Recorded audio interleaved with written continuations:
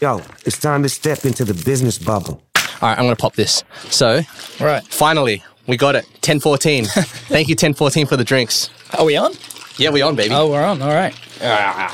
What's the...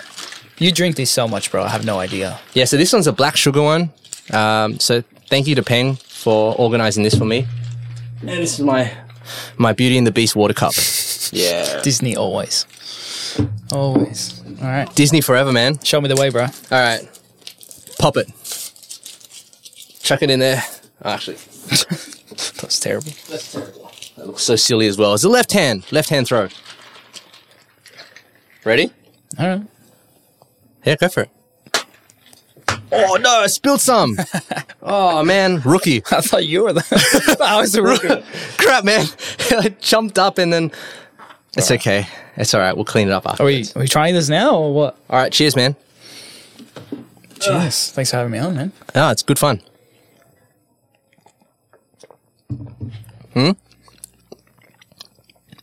Would this go well with your bread? I don't think so. You can drink this in the morning, man. Dude, this is so sweet. Yeah? Yeah. Too sweet for you? Well, look, the boba, for me, it's grown on me. I don't think I've had a bubble tea in like probably 3 years. Oh, my Lord. Because it's a texture thing. I'm white. Oh, okay. What? Yeah, Okay. it's the texture of the boba it's better than what I remember. I will say that. Yeah. I think I like the tea. And a lot of the teas are like really nice as well, but I've always been turned off by the boba. But this is like, hey, it's grown on me. Yeah. You know what I find a lot of white friends like? They like the popping pearls. Have you seen those ones? So I don't understand them. So you put them in your... boards with the... Or, no. No. So they are like strawberry flavored inside. So they got a like a little, almost like a plasticky kind of shell that just melts in your mouth. Yeah. And you pop and it goes in your mouth. I think it tastes terrible. I have no idea, bro. Yeah. I don't eat candy much. I really... No, not at all. Not at all. But you eat bread. Too much bread. Wait, did you grow up eating bread for breakfast? Bro, okay. Let me tell you. Norway, we eat bread probably every meal of the day. You wake up, you have bread for breakfast, right? You pack a sandwich for lunch, you have lunch. Then for dinner, depending on what you have, you might have bread on the side with your dinner. And then in Norway, we eat what's called like evening food. So we eat bread again at night around like 8 p.m. It's because the work hours are a bit different. In Norway, it's 7:30 to 3:30, whereas here it's like 9 to 5. Wow. So we're home much earlier. So you eat dinner earlier. We always eat dinner at like 3:34. Wow. So then you have to have another meal before you go to bed, right? Because you're hungry. Wow. Do you prefer that 7 to 3 or do you prefer like a 9 to 5? Oh, when I was a tradie, it's so nice being home early when you have so much left of the day. Yeah. Yeah. So I do like that, but now it's like with my work now, I can adjust my hours how I want. So I can start early and leave early. Yeah. It's just a bit more difficult now with a kid. Oh, that's true. That is true. Changes everything. That's true. But then that means if you're eating later at night, does that mean that people in Norway are usually a little bit fatter? Depends. Okay, I've never been to Norway, so you got to educate me. Well, Norway's got beautiful people. Yeah. Exhibit A. Oh, right. And Elsa, and Anna, That's right, and yeah. Olaf. That's right. Yeah. Nah, look, honestly, like you'll find it with like Scandinavian people, like Yeah. often blonde, beautiful, whatever. But we eat too much bread. Like that's no joke. Like coming here, Yeah. people are like, dude, why do you eat so much bread? I was like, I don't know. Isn't this normal? I was like, no. Now I just eat bread on the weekend. Pretty much. Yeah, I can't. It's too much carbs. Bro. You know how so you talk about representation, right? So Shang-Chi did Asians, I think, pretty well. Yeah. Did Frozen do Norwegians good?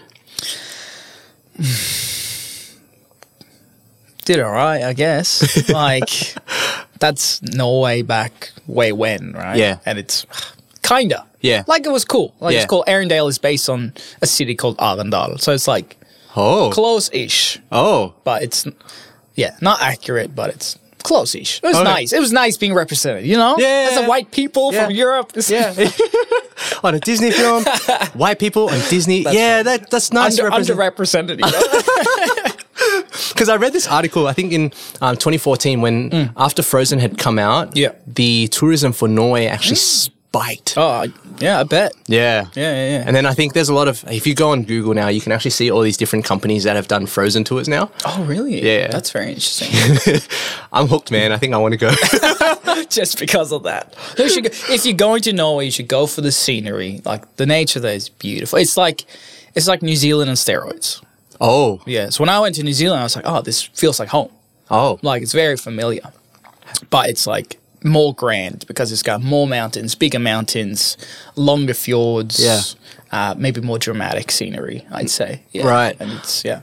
I think that, man, I just got to make time to get to Europe. I think one of those, Europe is, because we're in Australia, Yep. Europe is one of those countries, or one of those continents that you feel as if I can't just go there for a weekend trip. Like, for example, we can go to New Zealand for a weekend trip. Yeah. We can go to maybe Asia for maybe 2 weeks. But when it comes to Europe, I feel like, because we're so far away, we got to spend a whole month there. Oh, absolutely. Yeah? If you're doing Europe, you got to do Europe.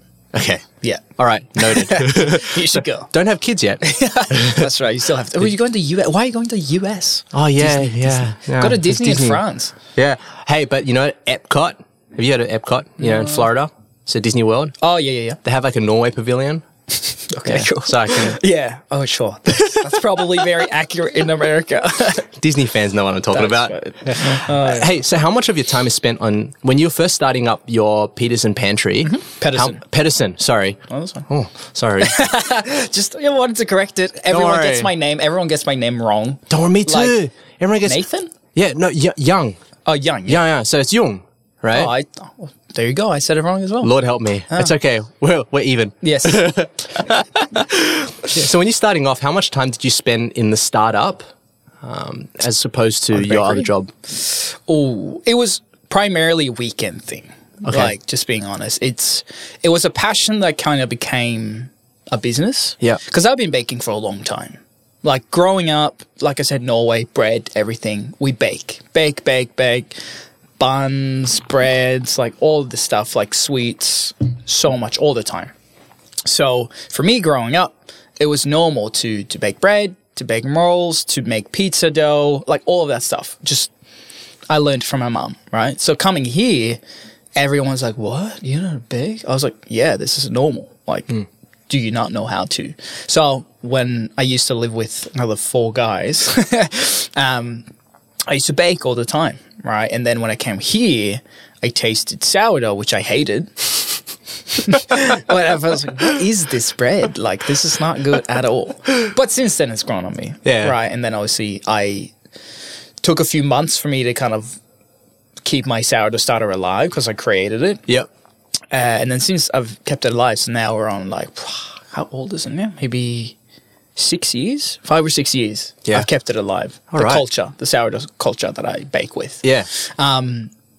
So yeah, and then I kind of got into sourdough, and then I just kept baking just for ourselves, for like the family, for me and my wife, and I would bring it into work, to my real estate job. Yeah. And then I would give it to people at work, and they would give it to their friends, and people just kept saying, oh, bro, you need to sell this. This is so good. Yeah. Like, you need to sell it. And then it was during lockdown. I think we're coming up in 2 years for the pantry.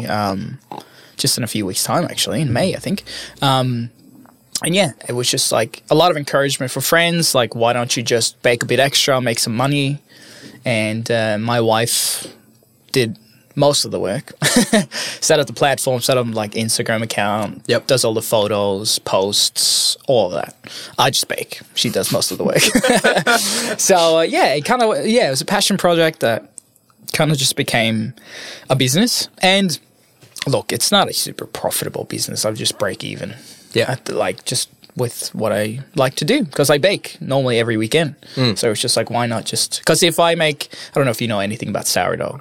I know you have to have a starter, right? Yeah, it's a long process, right? How does a starter actually become a starter? So that's how they used to make bread back in the day. This is the OG way of making bread, is they didn't have commercial yeast, right? So you literally, it's like a fermentation that happens naturally. So in flour, in the air, there are these yeast particles, right? They're all around. So when you literally just mix flour and water, equal parts. Yeah. And then you keep feeding it for about 5 to 7 days, depending on how hot it is. and you create a starter. It's kind of like something going off in a sense, right? I'm sure you've made something and had something that went off, right? There's different bacteria, right? So it's different. It creates mold is obviously not good, but the yeast goes to work, and it pretty much, what happens is the yeast bacteria eats the food, which is the flour and water, and then it sounds a bit whatever, but it kind of poops or farts rather. It farts, which creates gas, which is kind of how you get the rice. And that's how they used to make bread back in the day. So it's not a new thing. Yeah. It's just commercialized and become this, ooh, sourdough, so fancy. Yeah. So how do you identify a good sourdough starter? A good starter is stable. Like mine I've had for a long time. I know that I keep it in the fridge, because if you have it in room temp, you need to feed it every day, right? It's just a lot of waste when it comes to flour. And Sounds like a sea monkey. what is a sea? No. Well, you can buy it at Kmart. So they're like instant pets. Oh, the one you put in the water and then it Put in the water. Yeah, and they have that little Sorry. thing swimming around. And you just continue to feed it, and then Right. never mind. Anyways. Sea monkeys. There you go. Aussie kids know what sea monkeys are. Yes, sorry, man. I'm an immigrant. Yes. Wait, what was the question? I've lost my train of thought. The starter, bro. Yeah. The starter. How do you know it's a good one? If it's a good one? Well, yeah, it's stable. So like my starters, I've left it when I've been away on holidays and it's been sitting for like over a month and then still come back. So it's stable that in terms of it can handle a lot. It can go pretty bad. Because if you leave a starter too long, it goes like green and black. Yep. And then you get a takeaway and then you keep like 2 grams of what was left in there that's not corrupted. Yep. And then you blend it in new food, flour and water, and then it comes back. Yep. So it's very interesting when they say that San Francisco, because of the altitude, is like the best place in the world for sourdough. Oh. Yeah, it's quite interesting. So, but what you'll see in certain countries is sourdough starters are handed down through generations. So it can literally last you like hundreds of years if you just take care of it. Yeah, it's very interesting. But yeah, consistency, I'd say, is the biggest thing. In Sydney, here's their opportunity to give you free sourdough. But in Sydney, what is the best sourdough you've tried? This is going to sound super arrogant, but I kind of prefer my own. Yes. But look, I'll be honest to say I haven't hunted for the best sourdough, right? But if I think of like the most common that everyone knows, it's like Sonoma. Oh, yeah. Like I prefer my own bread over Sonoma. Oh, okay. It's more so maybe because the way they bake. Right? They have a different way of baking than I prefer. But what I've heard, I haven't tested this out, but Iggy's apparently is like one of the best. All right. Yeah. Here's Iggy's opportunity to give you a sponsorship, HP. Yeah. Apparently they're quite good. I think they're Bondi, I think they are. They're Bondi? I think so. Bondi or Coogee? Yeah, anyways, they charge quite a lot for their bread, but apparently it's quite worth it. All right. Yeah. But, hey, I want to know, I've never had one before, but Shopify. You sell your bread through Shopify? Is that right? No, we use a platform called Open Food Network. Open Food Network. Yeah, which is a free platform, which is one of the reasons we went for it. And they do their transactions through Stripe. Yeah. Do you know Stripe? Yeah. So they charge a fee of whatever we sell. But back in the day, when we first started, we used to just do cash payments and transfer. But when you sell to like family and friends and they don't pay you, it's really awkward. Right, your friends, and you don't want to be like, hey man, you owe me like $7 for that bread like 3 weeks ago, right? So yeah, right. You just, because it's such a small amount, you just like, whatever. But then again, it's a lot of work. So that's how we started. But then we set up with the platform and everything. And at the moment, we're actually working on, because I don't know nobody would know this, but we just had a kid 3 months ago. So we've kind of been on pause for a while. So we're going to relaunch in the next few weeks with a subscription model. And our idea is more so, I just want to reach the locals in where I live. I live in Ashfield. We just want to reach the people around there. No aspirations of growing like Australia-wide or opening like a bakery at this point. It's more so just I want people to experience good bread that's handmade. Yeah. Right. That's kind of my... Well, this is interesting because when I talked to Julie last week about her music, music business as well, she's changing similar to yourself. Like instead of paper bread, going into a subscription-based model. And I noticed that is actually kind of a bit of a trend that's happening with not just your industry, but a lot of different industries. Yeah. How does a subscription-based model for bread happen? Yeah, so the way we're going to set it up is I want to know when I'm baking, right? Because at the moment, we open the orders and then whoever orders, like it's to, what do you call it? Like I just bake whatever's ordered, right? So some weekends I'll be super busy and like just be baking all day, Saturday, Sunday. And then other weekends it's like, I have like just a few loaves, right? So to create consistency, that's the whole idea. And I want to know, especially now with a kid, I want to spend my weekends with the family, right? So we're going to do you can subscribe to either fortnightly or monthly, right? So pretty much very straightforward. You choose what you want. We're just going to start very basic. So at the moment we have a bigger menu, but we're going to scale it back to like the main thing, which is bread, right? So we're going to do, my best seller is the olive bread, olive and herb. People love that. I had friends over from Canada yesterday who don't like olives and they couldn't stop eating it. Really? So yeah. I don't like olives, so we'll see. Hey. We'll see. I'll convert you too, brother. All right, come on. So pretty much you choose if you want one olive. Yeah. And our standard loaf is called the signature sourdough.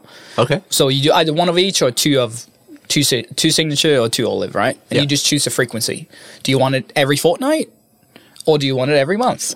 That's pretty much it. So then I know I bake every fortnight, right? Consistency, and then I know how many orders I have. Yeah. Right? So it's all about just consistency and that's so making cool. it work for us. Because it's a business that came out of my passion for baking. And we want it to work for us as a family, right? Like if it takes away time from like I can spend with them, for me, it's probably not worth it. You know what I mean? The time and effort that goes into it, and obviously I'm not making heaps of money here, so it's different from my day job. But if it takes away the only time that I have with my family, which is the weekends, and if it doesn't work for us, it doesn't work. Yeah. Yeah. Do you find that because now that you have a daughter, the responsibility, because you have a daughter, your priorities have shifted? Oh, 100%. Yeah? Yeah. It's... People like to say everything you do is for your children, right? And I can definitely see that. But for me, it's like my wife and my daughter. Because like without my wife, there would be no daughter. That's true. You know what I mean? That's true. So it's as much as obviously my daughter takes like massive priority at the moment. Yeah. Obviously keeping my relationship with my wife healthy is vital. Yeah. Right? Because if we're not good, then what I can give to my daughter is not going to be that good. So how do you juggle work? Because I don't have a kid yet, so this is all new. This is all news for me, man. Yeah. So how do you juggle work, making sure that your missus is happy, and then also juggling, your Pedersen pantry and then all the other things that you're doing as well? Yeah. Do you put one above the another, or well, obviously, boundaries? My day job is obviously bringing in the money at the moment, right? Of course. So Yeah. I can't not prioritize that, right? And luckily for me, I have an amazing wife, Astrid, shout out, who's very understanding and very independent. Yeah. Because when we first had our daughter, I took a month off work, right, to stay home and kind of help figure out life because everything is turned upside down. You're not sleeping. You don't know what to do. You're just trying not for your kid to die. right, pretty much, right? So you just just trying to figure out life at the start, right? So, it was great being able to be home for the first month, but then I went back to work, and normally I could probably work from home a few days a week, because we were quite mobile, but it was just so busy, all right? I never really. I didn't think of it at the time. I'm like, I'm taking a month off when the baby comes. Yeah. But obviously I took January off, which was just like a really hectic time in real estate. So I came back and I was just slammed. So I was just like, there's no chance I can work from home. Yeah. It was just like straight into it, just hit the ground running, trying to survive. Yeah. And it was a few weeks, the last 2 months have been pretty hectic, kind of catching up and just with all the changes that are happening at work. Of course. Yeah, she's very independent, and she's owning it and she's loving it because she's taking a full year off work, which is awesome. Like, her work is great. So yeah, she's just figuring things out. Yeah. She's very independent. Obviously, I help in the morning if they wake up before I leave. Yeah. And then, she hangs out with her and she has stuff that she does throughout the week, like mother's group and play group and all these different things. Yeah. So if she wouldn't have been as independent as she is, I think it would have been much more difficult. Okay. Yeah. That would have put a toll on you as well, right? Oh, 100%. Yeah. So when I have a kid with Yana, should I take some time off? Now that you've done it, right? Should I take time off in the beginning when the baby first comes out? How do I juggle? What's the best approach to the first few months of having a kid? Well, I only got one kid, so there's heaps of people with more experience than me. Of course. Probably. But you have more experience than me, so I'll take it. Okay. I think the start is very special, right? Because you're both brand new to it. You have no idea what you're doing. You can read the books, you can do the courses, but ultimately when shit hits the fan, in a sense, and you have a baby in your hands, it just changes everything. So I love that I could take a month off, and my work's been so super understanding. And I just had like heaps of time, time in lieu saved up, so I just was able to use a lot of that. Just take time off. So special, man, because it's brand new. You're both learning. You're learning how does it work? How do we juggle responsibilities? Who's changing the nappy? Feeding. How does feeding work? Feeding is really hard, like breastfeeding in the first few weeks for a lot of women. Yeah. So figuring that out and being able to be there to support, I think, is really important. So in the first month, your kid is like sleep, poo, feed, and then repeat, right? They don't do much. So it's easier in a sense. So when I was home for the first month, I could cook, right? Cook all the meals, prep everything, just support however I can. And then she was sleeping heaps and we're just hanging out, us together, figuring things out, going for walks, spending time together, really, and just learning to getting to know this little human, which is now your child, which is still mind-blowing to me that she is like born from us, which is crazy. I don't know yet, but I'll work it out one day. But I think for me it was very special being able to take the first month off and spend time with them, because obviously, again, you learn and you develop habits and you develop more confidence to, may sound bad, but like to leave my wife to take care of our child by herself when I'm at work. So for us, and she said that as well, like Astrid, she's like, this was the right call for us to do it this way. Well, now that you have your daughter in your hands, right, how much influence do you feel as a parent you have over her? In terms of the way that she grows up, in terms of the way that she thinks? Because if we face it, like in society today, in our world, right, it's telling people that, no, the child at a tender age of like 3 years old can actually choose all this stuff. Like whatever people want to think, right? But as a dad now, when you look at it and you go, look, this is a fragile little thing, how much influence do you feel as if you have over her? So much. Yeah? Yeah. Like you have this responsibility to obviously love unconditionally this child, play with them, talk to them. There's so much development happening when they're so young as well, which I didn't realize, but you need to stimulate them like so much with reading, talking, and like just keeping them entertained, right? And there's so much learning from that. And I think, today's society is scary, man, like to be honest, where things are at, and with children especially. So exposed, man. I have no idea what's going to happen with, like when she goes to school and when she's far out. Like, so I think it's so important, like values, right? Obviously, I'm very rooted in my values of what I believe and how I was raised. And I think that's created like a platform for me to grow into who I am today.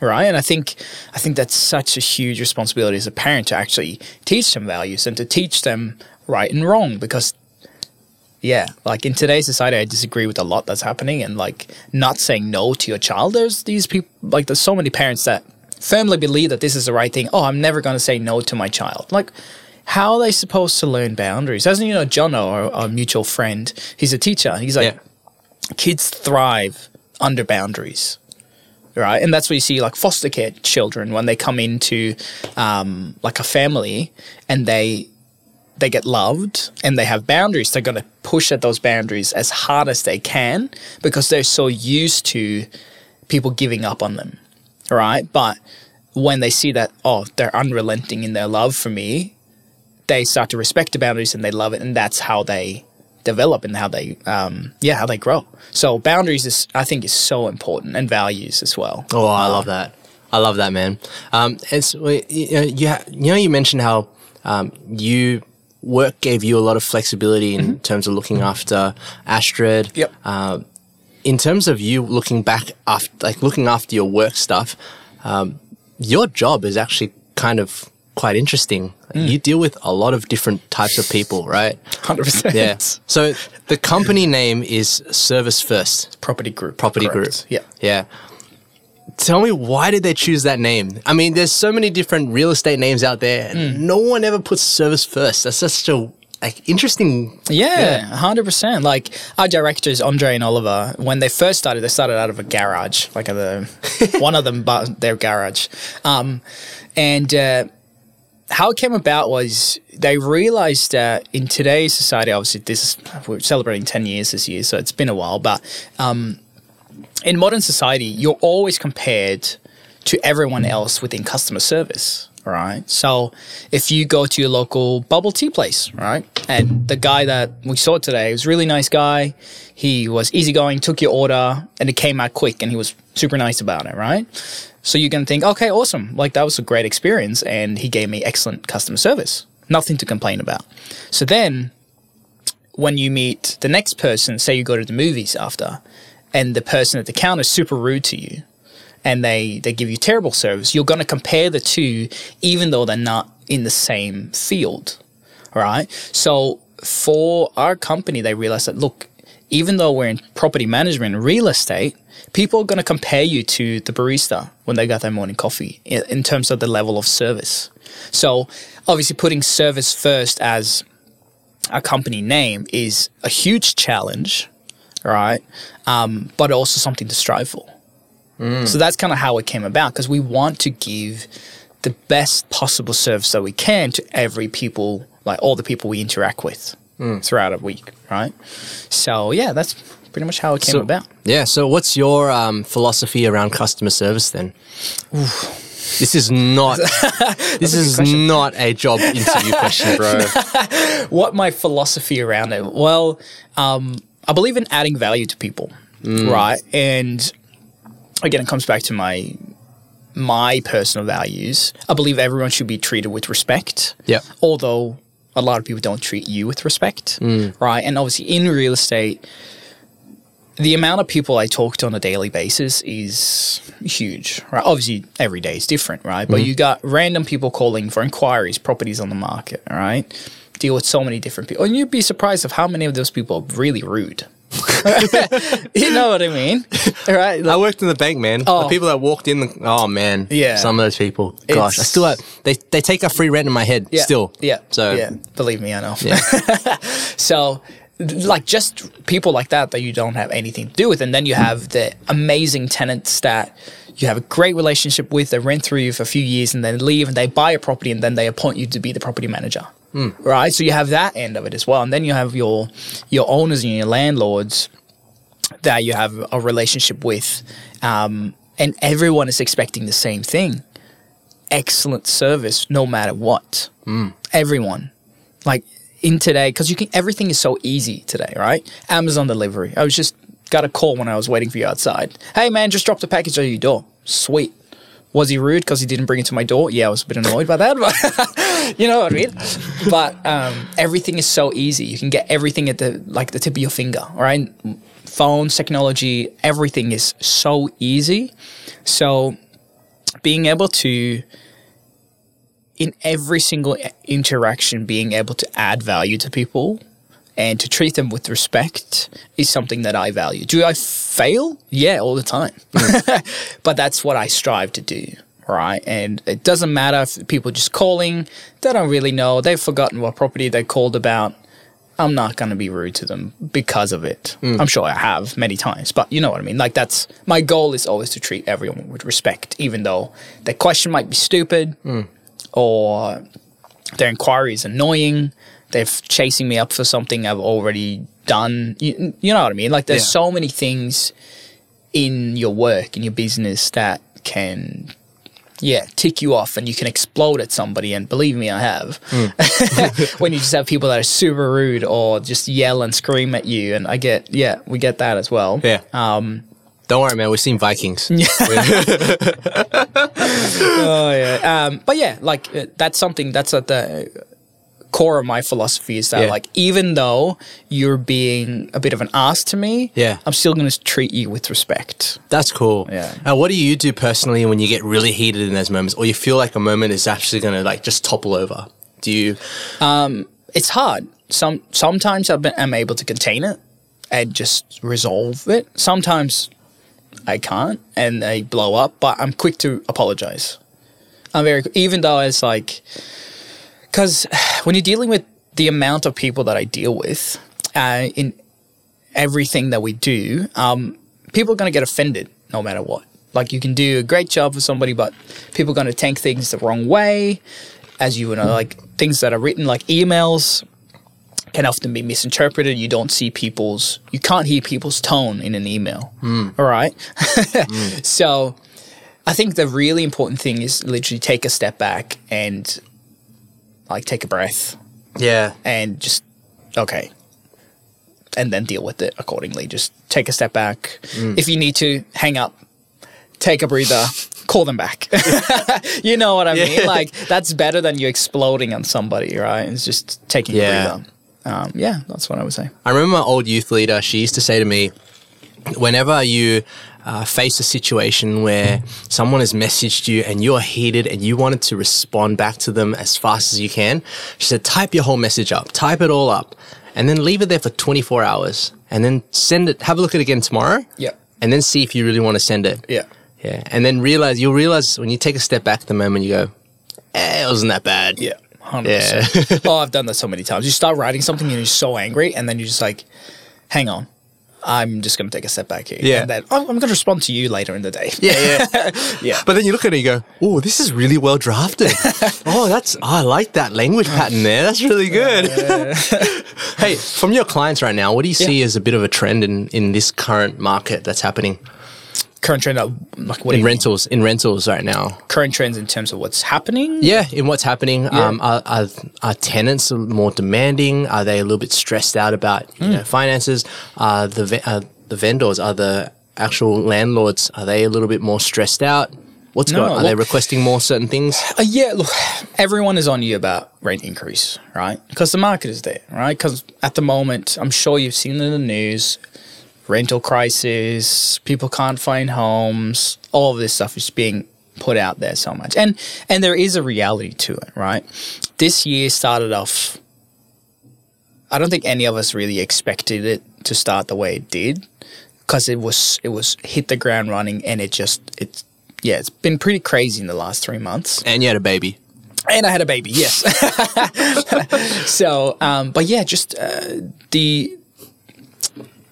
I guess the trends at the moment is properties go really fast, right? We're seeing at the moment, it's like one inspection turnaround, out, right? Boom. We had one property in Kensington, like this old 2-bedroom, 1-bathroom apartment, and we had 80 groups show up. 80. And we had to turn people away. I was like, hey guys, I don't want to waste your time, but we've already been here for look, an open inspection is 15 minutes, right? We always cater a bit of extra time, 5-10 minutes. We were there for 45 minutes and we still had a line around the block. And I was like, hey guys, I'm really sorry. Like we can't take more people through. Like, we're way over time. We've got to respect the tenant's time. And that's kind of the way. Not every property is like that, right? But it's just been, the demand has just been so high, and people are just, willing to pay the premium that's currently being asked. And will that stop though? There are so many factors to that question, right?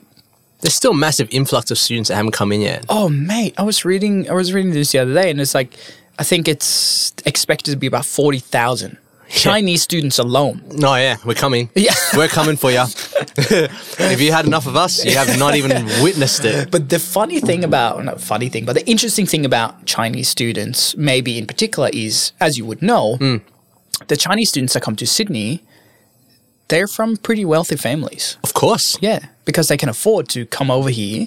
And then when they look at a property, they don't really have a budget in terms of, because they're not working, right? They're like, hey, my parents are supporting me. I'm here to study full time, right? Yeah. That's my focus, my education. And my mum and dad is paying for everything. Yeah. So when a property is on the market for, say, $1,000, they're like, oh yeah, I'll pay $1,200 and I'll pay you 6 months in advance.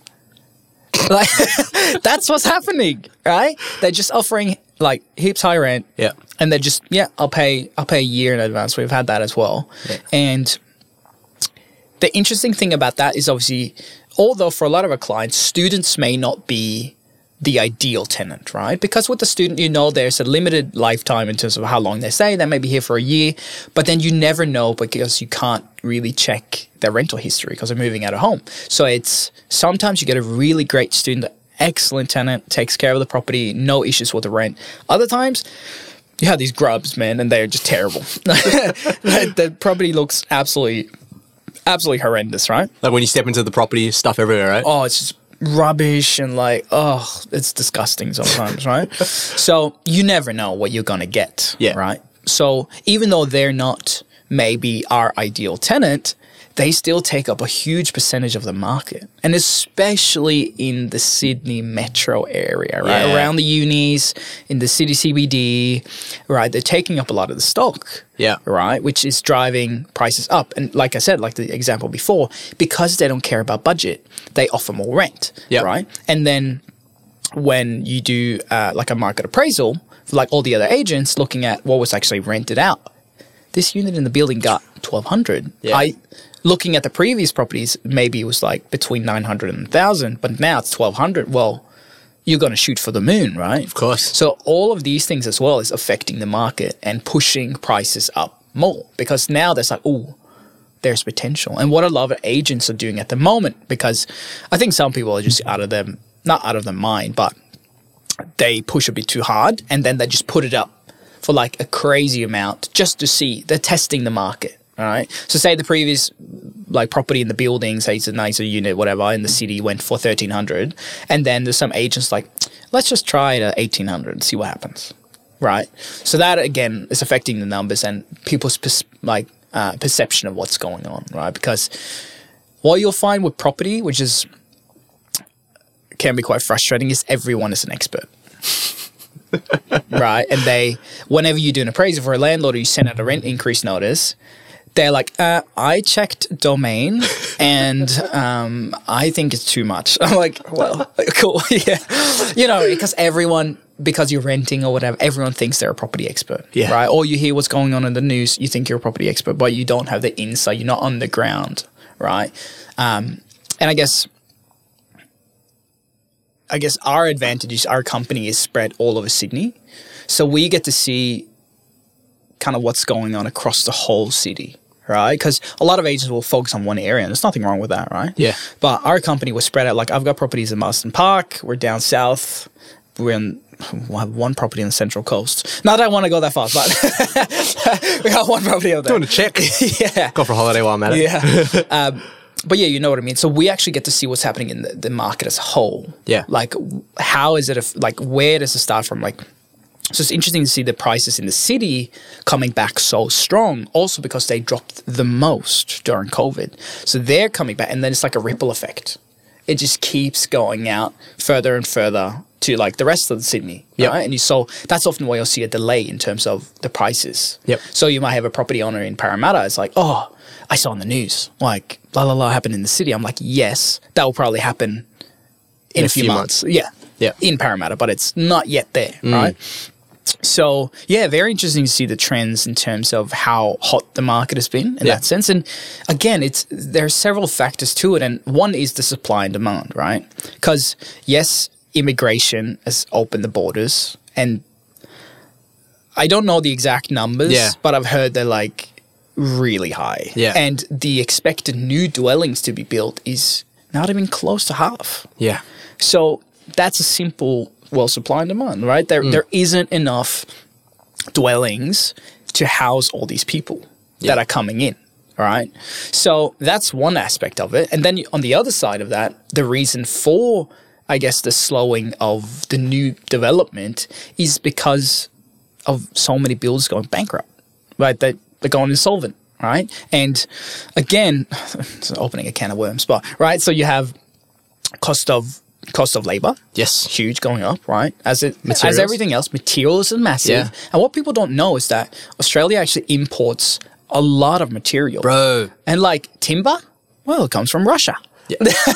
People don't know that. I got a builder friend. He's got a shipment container out in Botany, right? And he hasn't even he can't open it, right? Because the taxes are so high. It makes no sense for him, right? So that puts a delay on everything else. And then that's just not him.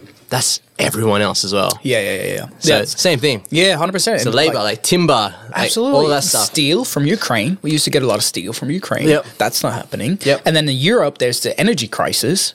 I don't know if you've Wait, what happened to this? Well, the energy prices in Europe is like going up so much. It's absolutely crazy. My family, it's the only thing they talk about. I'm from Norway, right? Oh, the electricity prices. Oh, everything is just going up. Blah, blah, blah, blah. All the time. Why all is the that time. though? I can't say for sure exactly, but Yeah. I think the war as well has affected it. Okay. But again, the high cost of electricity is making factories being really expensive to run, again, which is slowing down supply, right? So you got that side of it because so many builders, I think, maybe don't quote me on this, but I think, have you heard of a company called ProBuild? No. No. I think they were the ones who had the original contract for the new IMAX. Okay. They went under Oh. last year.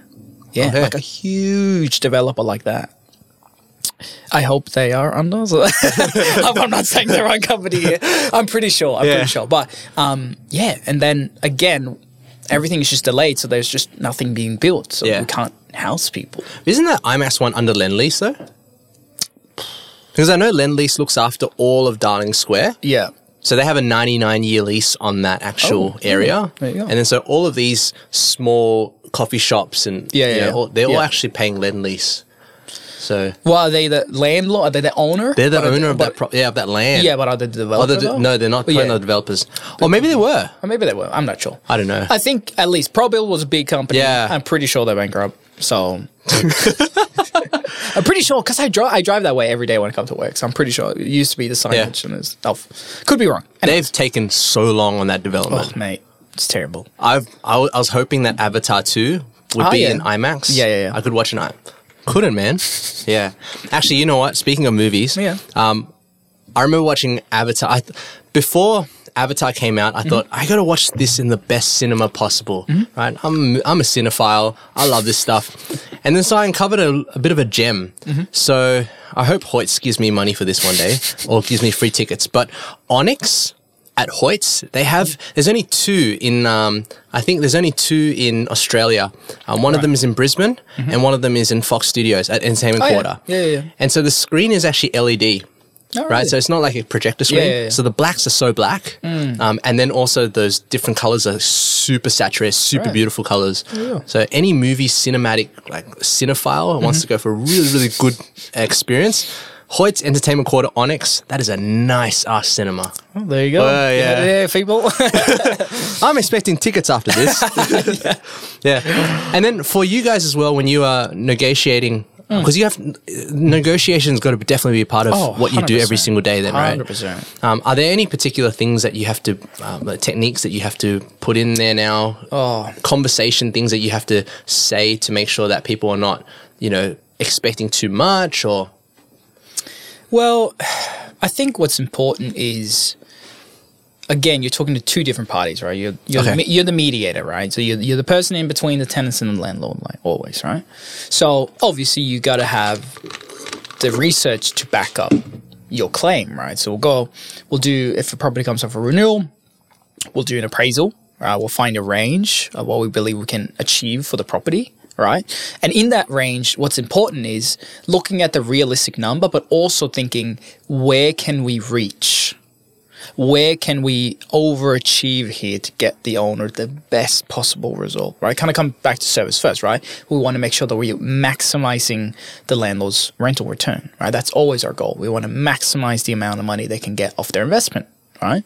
So you got to be realistic with your owner, right? And again, it comes back to relationship. You have to earn their trust. You have to earn their respect. And that comes over the years, right? Just from talking to them, talking them through what's happening in the market, what's achievable, keeping them updated. And yeah, just touching base, making phone calls, bro. Today's, like, I have 2 staff that are Zoomers. They're just texting everyone. I'm like, mate, you cannot build a relationship with a client over text. I don't understand what the mindset is, though. They think that they can... It's almost like, I can put off something so I can... Yeah. It's so interesting. I don't get it. Because someone just call me, man. Like, why are we texting? Yeah. Like, this, you can resolve something so quick. Yeah. My director, Oliver, is always like, bro, just make the phone call. Like, you can resolve 10 email chain in, like, 1 phone call. It's so easy. I don't understand what the fear is. I did have a friend before that had I actually had a phobia about phone calls. Yeah. Like, I called her and she actually gave the phone to the boyfriend. Yeah. Yeah, to answer the phone. And he goes, oh, yeah, no, sorry, she can't talk on the phone. I said, what? What are you talking about? That's a weird thing, though, because growing up, my sisters, I've got 3 older sisters, by the way, they would always make me make the phone calls. Oh, we're ordering, can you order the pizza? Can you make the phone call? Whatever, like... They would make me make the phone calls. Okay. Yeah, I don't know why, but anyways. But you're naturally an introvert, right? Or, yes. Yeah. Yes. But you don't mind making those calls, right? No, there are definitely times. Look, I think it's human nature. We don't like giving people bad news. Yeah. Right. Like just earlier today, I was training one of my staff because we had a property up for lease. Right, we got a few applications and we sent like the best application to the owner. Yeah, couldn't get a hold of the owner. They took a bit long getting back to us, and then by the time that they approved it, they had already found something else. So I had to like talk you through, hey, this is how you make this phone call, right? So how do you give someone bad news? Well, you have to make sure that they feel that you're on their side, which you are. All right, we always work for the client, right? So. You got to show your emotion. Again, it doesn't come through in text, right? You got to be like, hey, man, I'm freaking so livid right now, right? Because they lied to us. They didn't do what they said, right? Obviously, don't lie to them, of course, but a lot of tenants these days, they'll apply for 5, 10 properties. And then whoever gets back to them first, boom, deposit paid, right? So that's, again, you just need to be really fast, right? So it was a good teaching moment because we role played it. Like, how are you going to make this phone call, right? So obviously, again, it's making them feel that you're working for them and relaying the bad information, but also having a way forward. So I'm like, okay, what are you going to do? What's the action step? Like, what are you doing this week to lease this property out? And it's like, oh, okay, yeah. So figuring out, okay, sweet. Can we do a midweek inspection? Great, we're doing a midweek inspection. This time, this date. Great. Talk to the tenants. What's happening there? Are we working Easter? Yeah, we're working Easter. We're like working Easter Saturday. We're showing properties. And like we're maximizing the time, right? And then obviously you got to discuss other strategies as well. But again, I think that again comes back to we don't like making phone calls if we don't have an answer. And that's the same for me. If I don't have a resolution for something, I don't want to make that phone call. You know what I mean? And certain times, certain things are out of your hands and it's like, you just got to be honest and be like, hey, look, at this stage, I'm not exactly sure how we progress with this, but let me talk to some people and get some advice and I'll come back to you. Right? I think that's that honesty as well of being, hey, look, I'm working for you and I want to get you the absolute best result, but I got to be honest, like sometimes we don't know. Right? And then you got to do the work to find out. So you do know and then come back to them, right, in a reasonable time. But yeah, having that relationship with the client and just being able to be honest with them. I was like, hey, this happened. Sometimes it does happen. We couldn't really do anything to change it. Yeah. But this is how we're going to move forward and this is how we're going to solve the issue. Yeah. Yeah. So I think that's really important, having an action plan afterwards. So maybe instead of jumping on the phone call, maybe take 5 minutes, have a think. okay, this is what we're going to do. Boom, make the phone call. But I think even with clients, especially you're dealing with HVCs, right? High valued clients. People, they're property owners, right? They're not, they're not buying coffee or something like that. They're putting their whole property in your hands. These people, they don't have much time to fluff around. No. Right? And they have their own jobs, they have their own things that they need to sort out. I think there's something very professional and nice about that sundown rule. I was taught this when I was working in my bank days. It's like, by the end of a day, even if you don't have an answer, just give the client something. 100%. Just at least they know that, okay, cool, at least they're still thinking about me, they haven't forgotten about me. Yeah. Because I think from a client's point of view, no matter what business you're doing, one of the biggest fears for the client is that you've forgotten about them. Oh, absolutely. Yeah. Absolutely. Communication. All my stuff all of your stuff got caught up in your day and you forgot about me. And then there's two things as well. It kind of makes the client feel like they're undervalued. Yeah. Like you don't care about them. For sure. Yeah. So even just having that moment sending a text sending a text saying, hey, look, I don't have something for you, but I'm going to get back through to you ASAP. Yeah, 100%. Yeah. Just giving them a time frame. Hey, on it. I'll get back to you tomorrow. Yeah. Right? Yeah. People are totally fine with that. Yeah. But if you don't communicate, people get livid.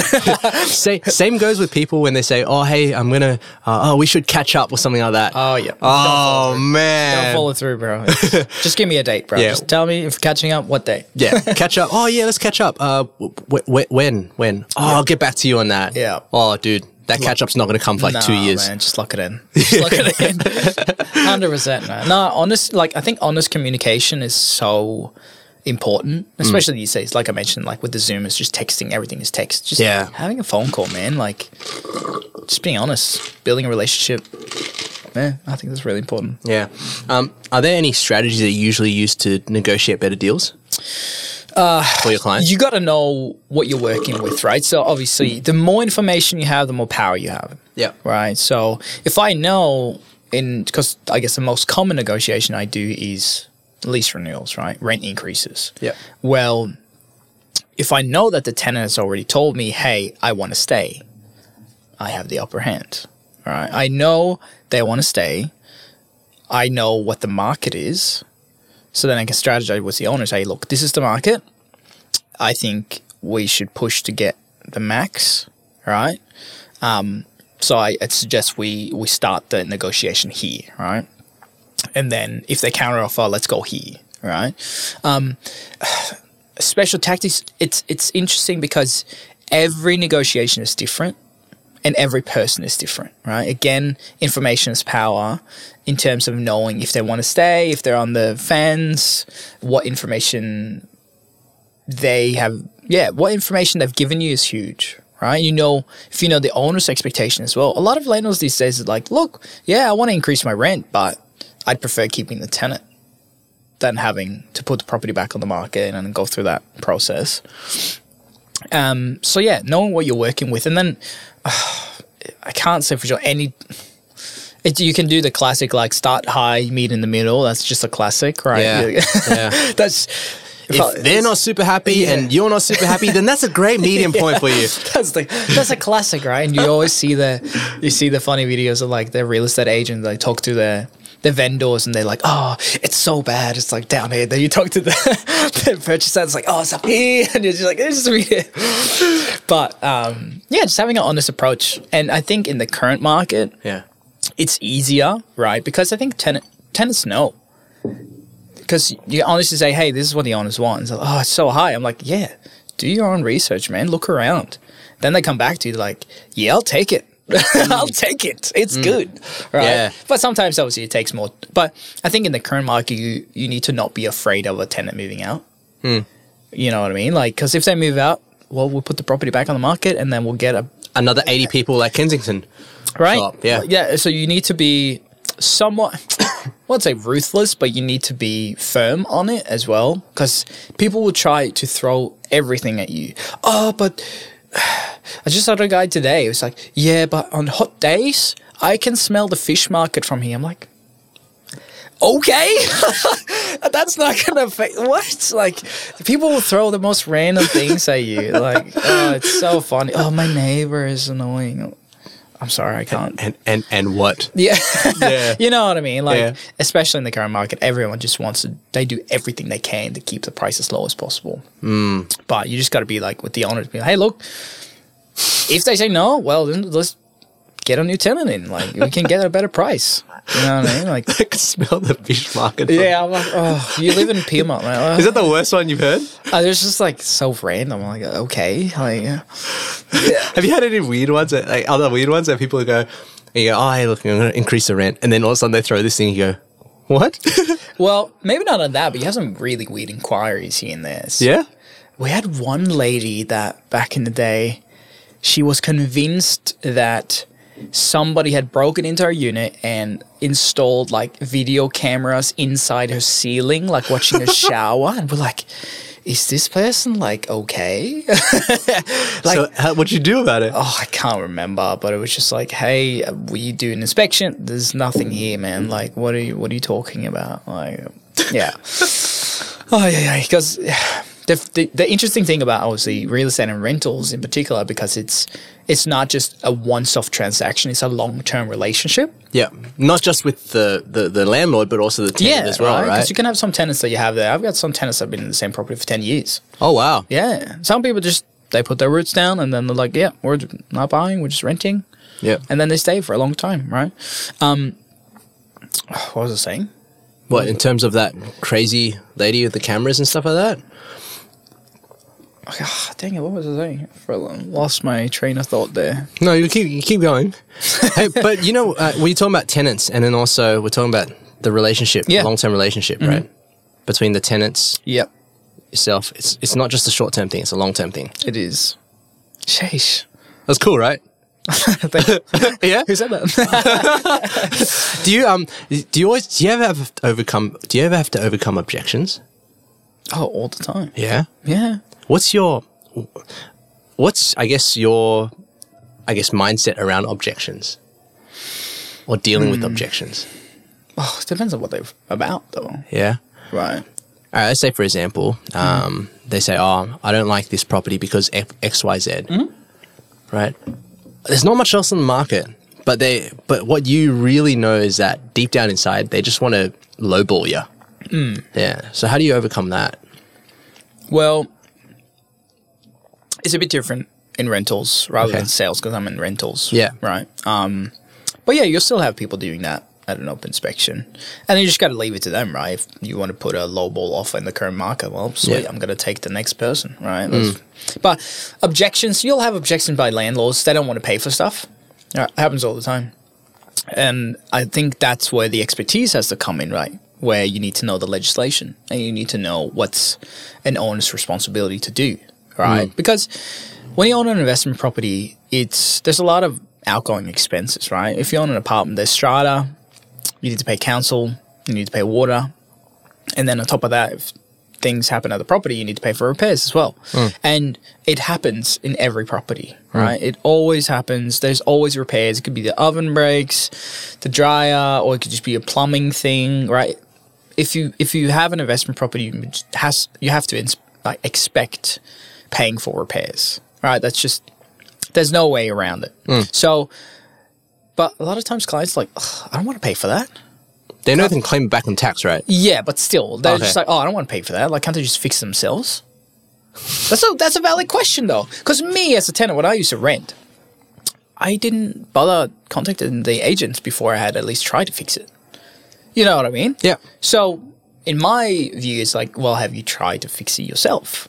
But obviously, there is a responsibility as a landlord, according to the Act. It's like, well, you have to ensure that the property is in a reasonable working state, right? Yeah. So either you can say, no, I'm not going to fix it, but the tenants are within their rights to get it fixed, and if you don't do it, it could be a much worse situation in NCAT later on. Yeah. Right? So again, it kind of comes back to, well, it's my job to inform them, hey, look, this is unfortunately your responsibility as a landlord, and I know you don't want to pay for it. Yeah. But if you use this tradie, this is what they're going to charge you, right? We're going to try to get you the lowest cost possible of this. But unfortunately, it is something you have to do.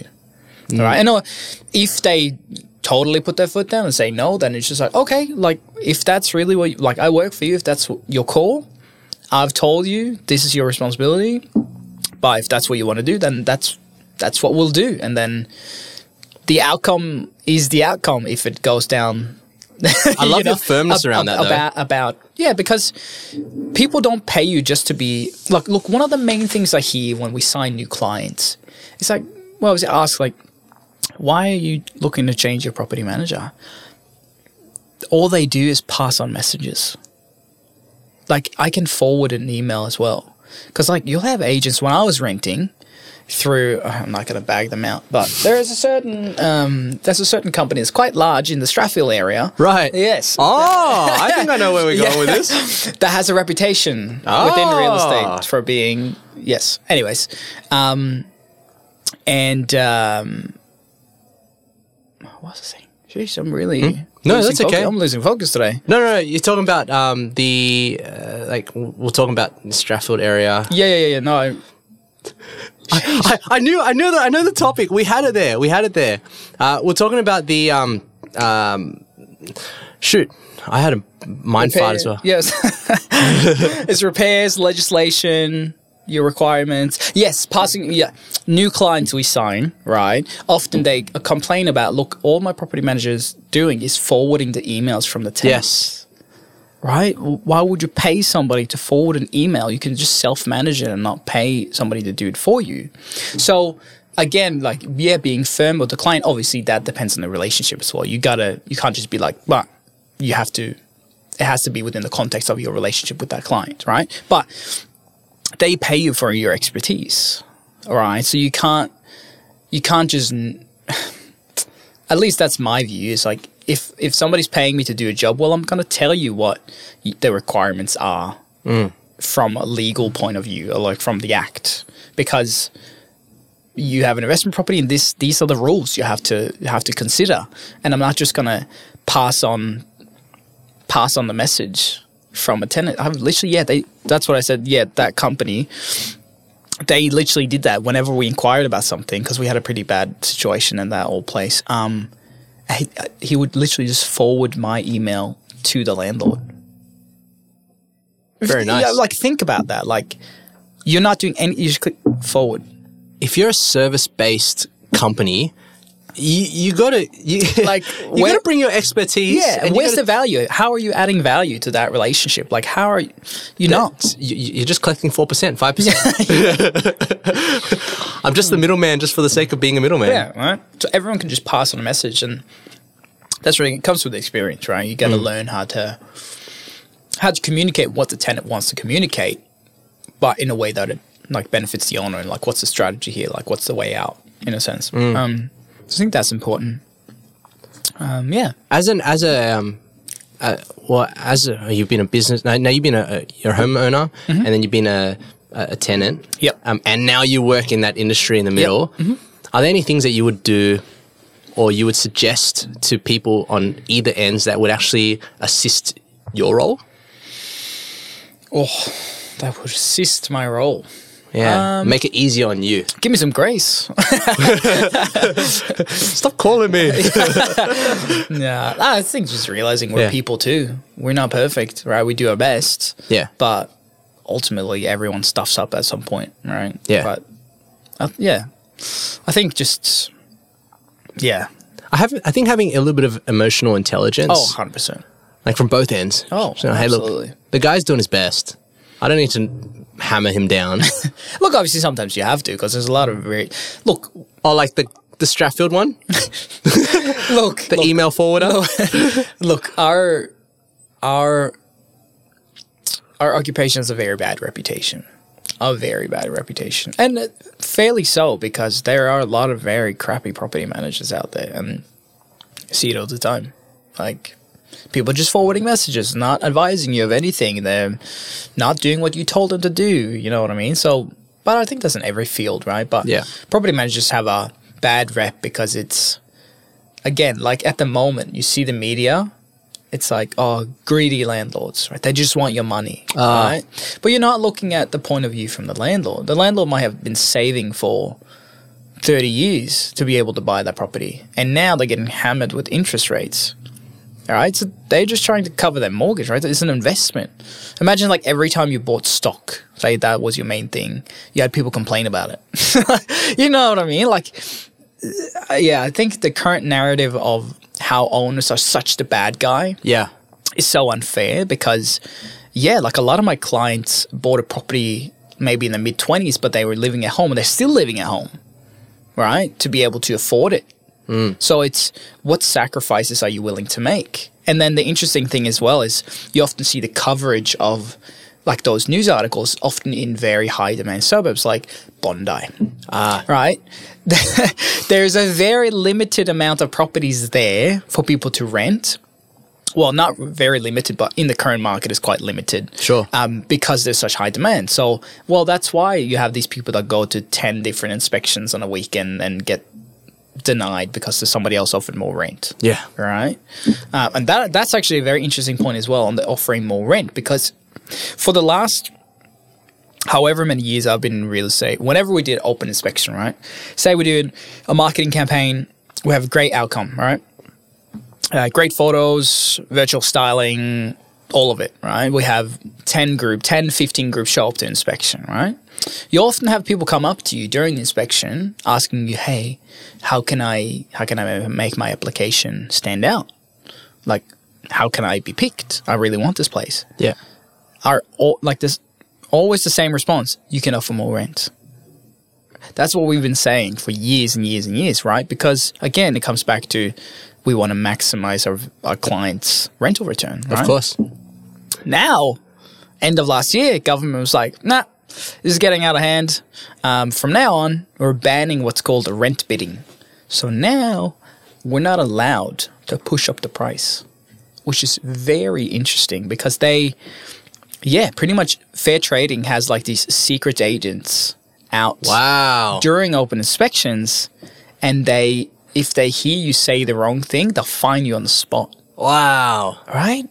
That to me is crazy.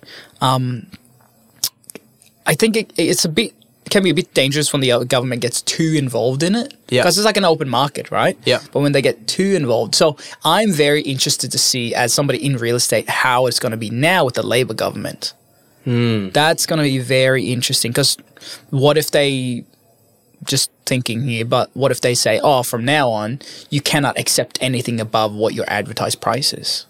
What if they say that? Then you put little decorations on your application.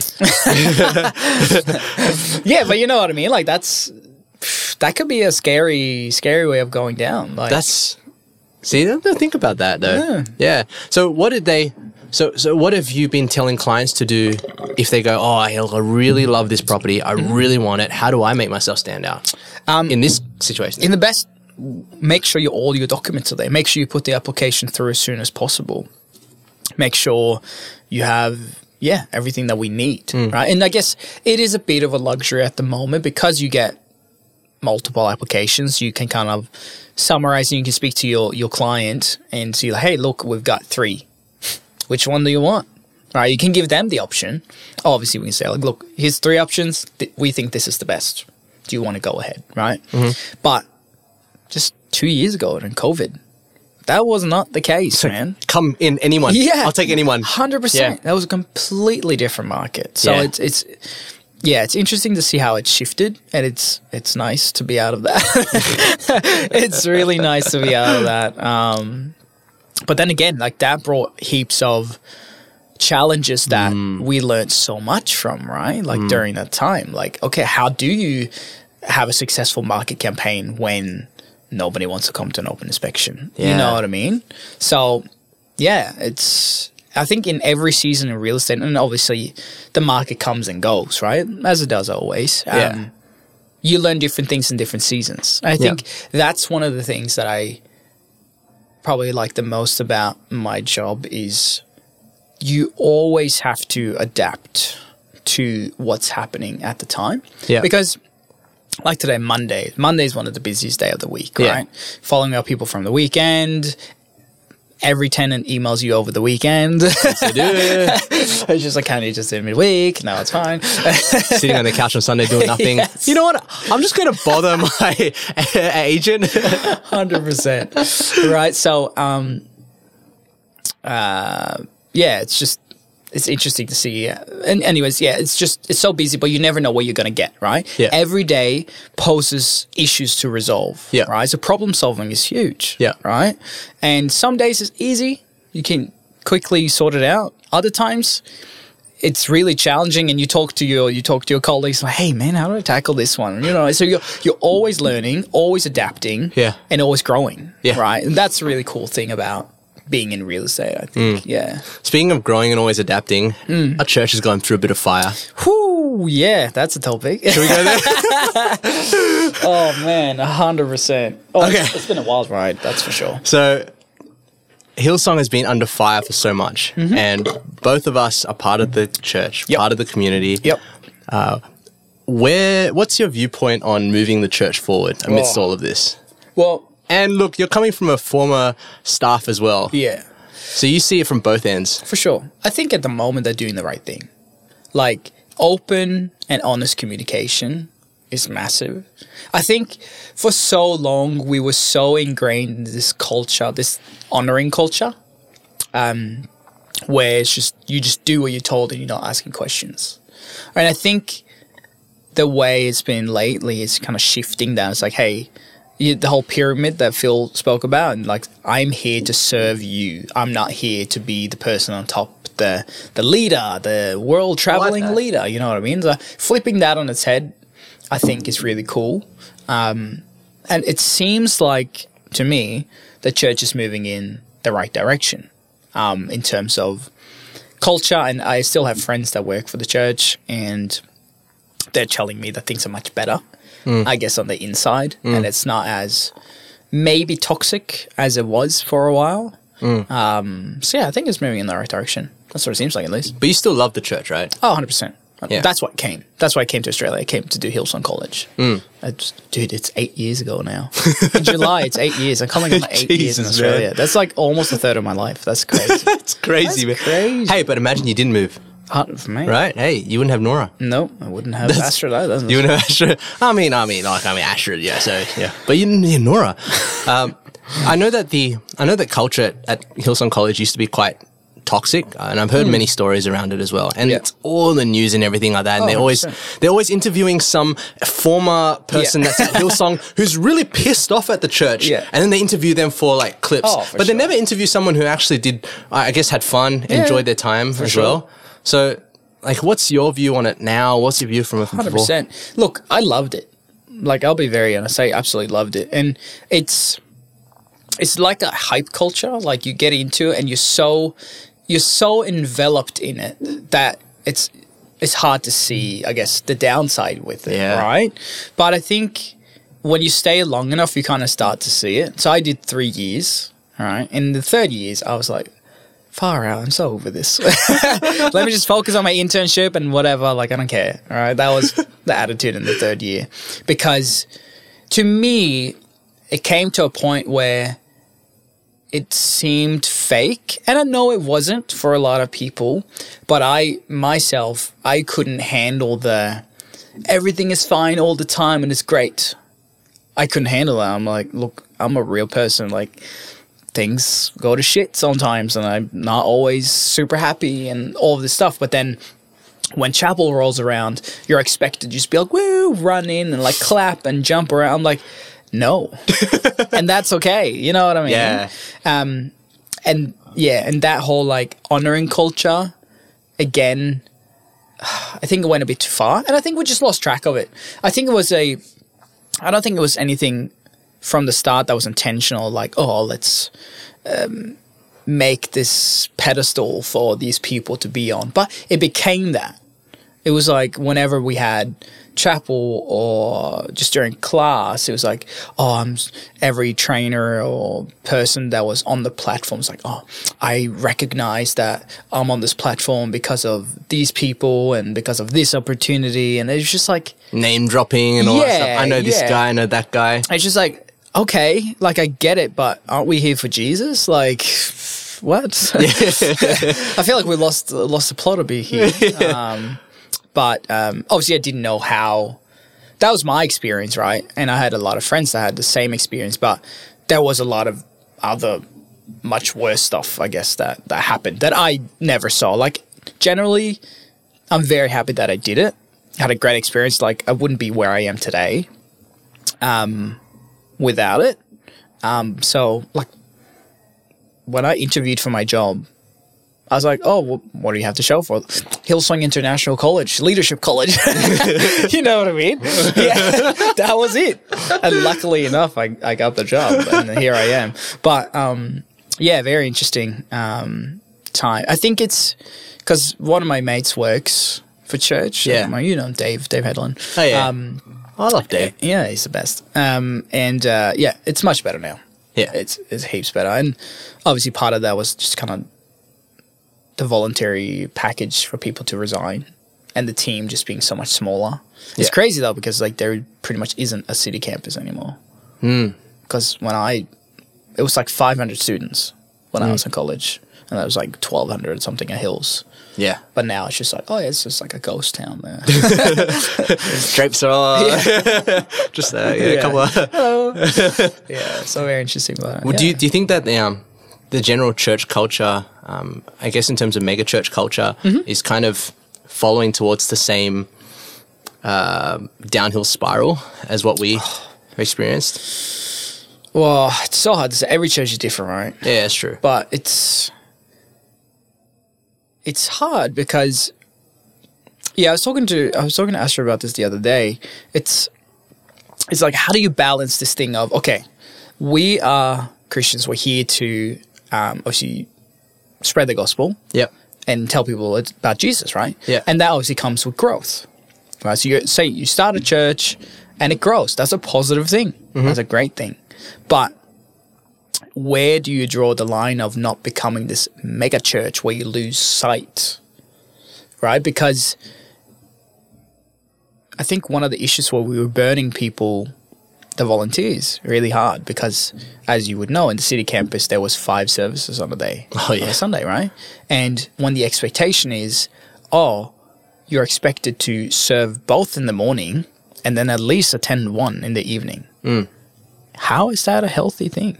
You know what I mean? So, yeah, we kind of just lost track of it, I think. Like, what was the focus? You know what I mean? Like, was it the numbers, or was it really to help your faith and to be a part of? Yeah, and I guess back to what I was trying to say was, how do you balance that of we want to grow, but we don't want to burn people out? Because say if I started a church, right, I would say, okay, great, I just want this one church, this one location to be the church. I don't want to have multiple locations, whatever. But then if it gets to a point where you have to reject people, then you're faced with a dilemma. Okay, am I doing the wrong thing by rejecting these people and not creating another campus that they can go to? Are you rejecting for size sake? Yeah, for size. Okay, yeah. Right. So, like how do you manage that? Like you're managing that tension of, okay, we're kind of bursting at the seams here, but I don't really want to spread this so we lose the community. Yeah. Am I making sense? Yes, because you're talking about keeping that culture. Yeah. Right? Because as soon as you add more and more, right, you can start getting little droplets of other things in there, and it can kind of dilute, I guess, your sourdough starter, if you will. Nice. Right. You like that? You like that? Nice. Yeah. And then it's true. And then you give people, one of the things that I find it's quite funny and also a little bit frustrating is that we continuously, as a church, or even actually a lot of organizations too, you hire people that are not actually right for the job. You hired people for 2 reasons. Number one, they had been there for long enough. Yeah. And the second reason is that they just happen to have the right relationships with someone. They're not really a manager in a workplace that actually has the skill to be a manager.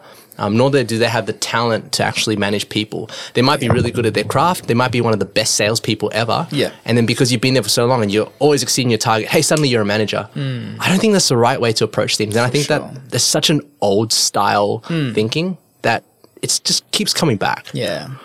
Yeah. I find that the media loves to use it as clickbait. Oh, for sure. Right. There is flaws, and there's flaws in every organization. Oh, yeah. Whatever religion, whatever organization, there's always flaws. But for some reason, Our one gets a lot of clicks. Clicks bring advertisers. Oh, yeah. And then at the same time, I still think that we're trying to do some good stuff. Oh, for sure. Yeah. It's funny, like literally the other day, one of the new staff at our team in another department, somebody made an offhand comment about Hillsong, because everyone knows I'm Christian, whatever. Yeah. But then she's like, oh, Hillsong, oh, it's such a cult. And she's like a super zoomer, right? She's like, oh my gosh, it's such a cult. And I was like, interesting. Why do you say that? Come on. Like, well, everyone knows it. There's just such a cult, you know? And I tried to dig without her knowing that I was like a part of the church. And she didn't really have any, there was nothing, it wasn't based on anything. Yeah. And my colleague made a good point of like, Zoomers often, they make, well, I guess we all do. You make assumptions based on just a rumor or something you hear, and then you just form an opinion without really looking into it. And I think that's what happens with, because if you talk to somebody that's not a Christian or whatever in Sydney and you ask, have you heard about Hillsong? Oh, yeah, they just want your money. Yeah. You know what I mean? That's a classic. Oh, they're such a cult. They just want your money, right? Yeah. You have to pay so much and they steal you. And I was like, have you actually ever heard somebody from Platform say that? No. They say, hey, if you're new here, yeah, like people joke about, like, yeah, you can take a coin, whatever, like feel free not to be part of it. Yeah. But that's not, like you said, that's not clickbait. No. That doesn't get attention. That doesn't get, yeah. It's when Pastor Brian said something about I think, was it the Quran or something like that? And suddenly that gets clickbait. Yeah. It's the same with Chappelle. I don't know whether you looked at Chappelle's last one before, after he had that massive thing with woke people trying to cancel him and everything like that. Yeah. He says, if you take a small snippet and then you try to cancel me out of that small snippet. Without the context. Yeah, without the context, go F yourself. Like, go piss off, right? If you want to actually have a go at me, watch my full show. Yeah. Right? And then you see the context of it, and then try to cancel me. You tell me whether you want to still do that or not. I think that goes with anything. Oh, 100%. Yeah. In our generation, it's so easy to take bite sizes and go up, bang. Yeah. And it's very tempting to just want to go left or right. Oh. Right? Why can't we go middle? Just pick a tribe, right? Pick a tribe. Right? And I think that tribal nature is great for marketing. Yeah. Right? I've seen a lot of marketing that throws out a lot of hate towards other companies. I think for us in our industry as well, like when I talk to people, I don't say that, oh, hey, look, this other mortgage broker is, you shouldn't go with that person because da-da-da-da-da. 100%. I say, if you have a great relationship with him and he looks after you, just go for it. If he can't do something, then talk to me, let me know. Right? And I think there's that mutual respect there where you go, hey, you're a professional, he's a professional. And I guess that comes to play with a bit of EQ, the emotional intelligence. For sure. Yeah. But if we were to move, I mean, who are we, right, to try to put a new vision or to help the church move forward? Yeah. But from your opinion, as a former staff, after seeing where it is before, and now that you kind of just, you're part of the church, sitting in, being a part of the congregation, if you were to move it forward, aside from, Phil's new vision and all of that about just focusing on the core stuff, are there bits and pieces that you think that we could take out and some things that we can actually instill in from a business point of view, working in an organization? That's interesting. That's a long question, bro. It took me a while to get there, but... Well, I think I guess the first thing is what our campus, because we go in a West campus, is it almost feels like it's separate. Yeah. Which is probably one of the best. It's the best church on 96 Tennyson Road, like Ruby says. That's right. I think we're doing it right because it's community, right? And that was one of the most refreshing things for us when we moved to the Inner West, is just the community aspect, because you can see it's the same people that come to church and they love the church and they love to speak to the same people every week, to catch up, and they have dinners together and they hang out. Like, there's a real sense of community at Inner West. Yeah. And I think that's the most valuable thing, because that's what people want to be a part of. Yeah. And it's not hype culture. We don't have the best worship in all of the campuses. But I'll have something to say about that. I know, not to. No, it's great. It's great. Like, No, it's far from great. well, we have it. That's good. Oh yeah, we do. That's yeah, good. We That's do. good. Yeah. But it is the people. It's the 4 generations. Yeah, right. Like, Yeah. it's so impressive to see like parents, kids, and grandkids going to the same campus. Yeah. To me, like, it's generational, and I Yeah. think that's awesome. I love seeing love it. people that have never gone to church before step into the campus, into the building, and go, I don't really believe in this stuff, but I love the community aspect, and I feel so supported by you guys, and I feel like I'm doing this life journey together. Yeah. You know, and I guess as Christians, our job is not to convert people. Nah. Right? And that's why I think it's easy for people to jump out on the street and say turn or burn, Yeah. and there's a place for that, but I think it's harder to actually jump on someone's journey with them, be with them, and then if the opportunity arises and they actually do need, you know, Jesus in their life or do need help, then you can jump in there and say, hey, look, you know, can I pray for you? Yeah. Yeah. It's so easy to just be like the clickbait, turn or burn, right? 100%, bro. Yeah. And it's nice to see people jump on that journey and going, oh, you know, I don't really, I do like the community and, you know, I do like the atmosphere that you guys have. And I think it's just, people just want connection these days. Oh, absolutely. It's so fake outside, man. Oh, man. So easy just to... It's so refreshing on a Sunday to come in as well. Yeah, 100%. Yeah. And I think that's, in general, I think church needs to strip out all of that crap, all the politics, Yeah. the celebrity culture as well. Oh, the worst. I remember, I'm not going to bag out people, but it's like 5-6 bodyguards. As a pastor, it's so extreme. Yeah, yeah. You know what I mean? And I was in it, like I was working there. I felt like I was a part of the entourage. I was like, venue security. People love to play those name drop games as well. Yeah. But I feel like we're very removed from that in the inner west. In the inner west? Yes. But when I was in city and far out, man, that was Back then, I was in city last night. I think it's changed a little bit now. Yeah. And I think the culture there is getting better. that's good. But there's still bits and pieces where people go, I'm still pretty frustrated at that. Yeah. Yeah. I know some of us hate Link on Sundays. Yeah. Bro, before the camera dies, Yeah. I got to wrap this up. Awesome. Bless you, man. Thanks for this. Of course. Oh, Thanks for having me.